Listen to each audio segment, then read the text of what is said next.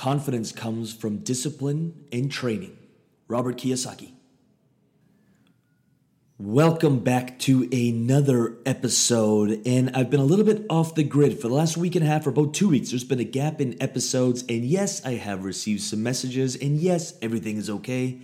I was down in LA for about a week and a half at some pretty intense workshops to better a few things that I wanted to work on. So we are back, we are in full swing, and today I want to chat about imposter syndrome. And that's kind of a cop-out, but I hear it a lot, right? Like this imposter syndrome.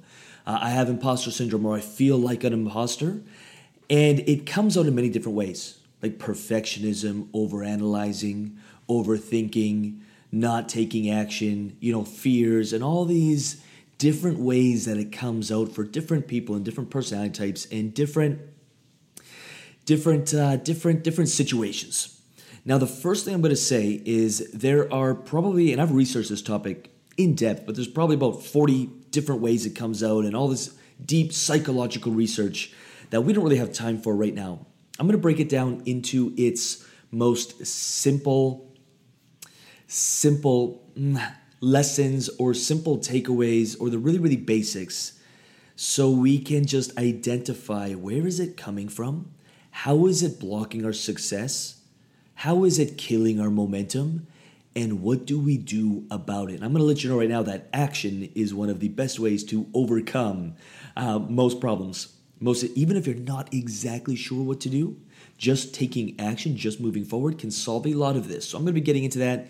Today's episode is going to be, I'm going to try to make it under 20 minutes so we can listen less and do more. We can learn less and take action more.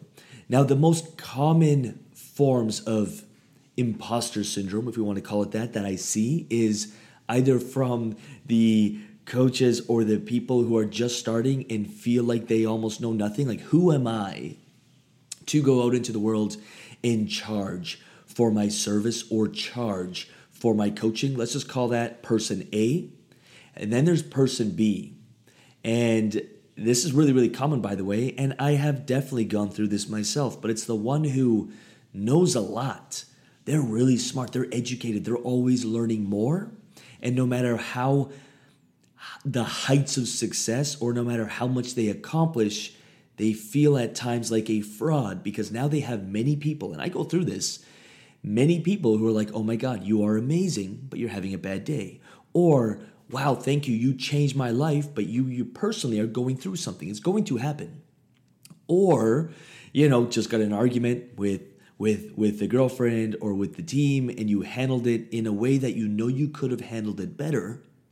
And then you're getting on a coaching call, or you're speaking, or you're talking to an audience about the very same topic that you just failed at. We are not 100%. I am far from perfect.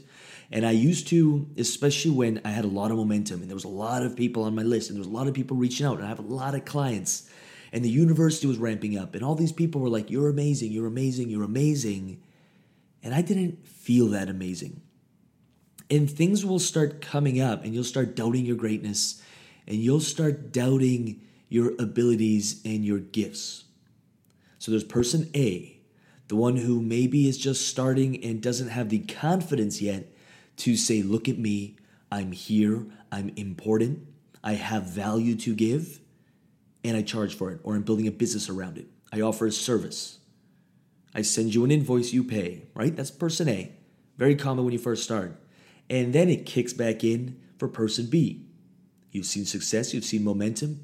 You are I don't like the word influencer, but we'll use it.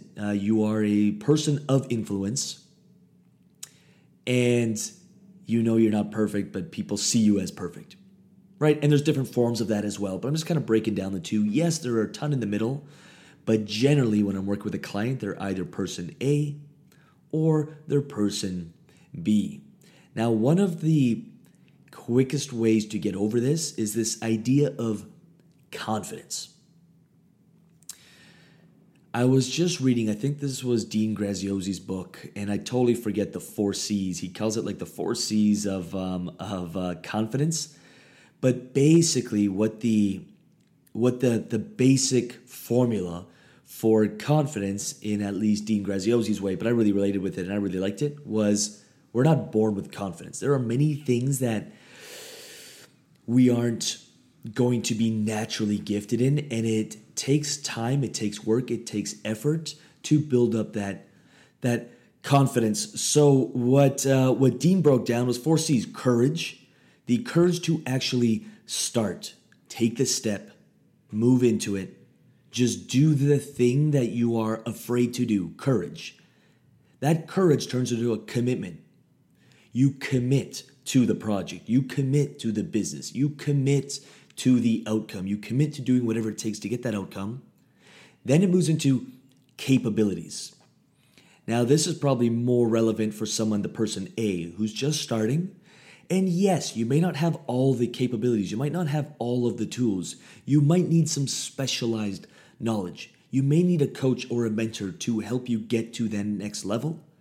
Seek them out. And don't ever think that, like even me, I am a constant seeker. Who can I learn from? I just committed 2 weeks down in LA, and now I've committed 3 months to another coaching program. I am always seeking out, what can I learn? Because every week that goes by, I become a better coach, a better speaker, a better facilitator, a better marketer, a better human, a better person. And my income in my business grows and my team grows because of it.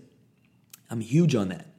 And eventually those capabilities and the courage and commitment lead into ultimate confidence. So if you're person A, believe in yourself, A, have courage to just start, make the commitment to becoming the best you can be, acquire the capabilities, the specialized knowledge, the tools, the skills, the people around you to teach you, will equal confidence. For person B, who's really starting to doubt their greatness or doubt their capabilities or feel like an imposter or a fraud is something they would relate to even better, but you already have a lot of the skills, maybe look at, have you stopped learning more? Every time I start getting into a funk, I'm like, great, let me find a coach, let me find a coaching program, let me find something I can dive into and learn. And that confidence comes right back, and you've got a mountain full of new content. You've got a ton of new things to teach, to talk about. And have you maybe lost your edge on seeking out help? Do you feel like you know everything, and so there's nothing else to know? That'll really get in your way very quickly, and I can relate to that at times as well. And more importantly, know your worth and understand that you're not perfect and you never will be perfect. I believe it was Tony Robbins, or it was a relationship coach. I was reading the story where they were booked to give a seminar on how to have a happy marriage, and they were just going through a divorce. And they were like, if people find out, I'm going to be a fraud. And they've studied marriage for the last 20 years. It's just their marriage wasn't working out. It wasn't Tony, it was someone else, but their marriage wasn't working out. And they decided to part ways. And I remember reading the story and relating to it at that point in my life. This is a few years ago, but anyways. And finally, when he got on stage, he was like, you know what? I'm going to tell people. My we're ending a marriage, and this is what I learned from it. Not only did they gain more credibility, people could relate to them more, they gained more trust, their careers skyrocketed, and they understood that I'm not going to be perfect. I can't control the other person. I'm going to make mistakes, and that is okay. That does not make you a fraud or a lesser than. It really only makes you more relatable. So please understand, person A, that person who maybe is just starting and feels like, well, I'm not ready. Courage, commitment, capabilities turns into confidence. Commit to it. Have the courage to start. Get the capabilities, the tools, the skills. Always be learning. Commit to being better. You'll get that confidence. And imposter syndrome, you can kick it in the ass. For person B, and if you're in the middle, you might be sort of like between the two. So you'll pull from each. But person B, know you're not perfect. Understand that no one is perfect, no matter what their social media or what their persona online looks like. We obviously want to show the best of the best, but understand that we're all human. We're going to make mistakes. Me more than others, like making mistakes all the time. B, that only makes you more relatable, and it doesn't make you less of an expert at all. Like, at all. If you're committed to mastery and you're committed to mastering your craft and you're in it for the right things and you're committed to becoming better, then there's no shame in that. Now, if you're being sloppy and you're not aligned and you're teaching something and you're not doing it on a consistent basis, then I would have a look at that, what's going on there. But that's the minority.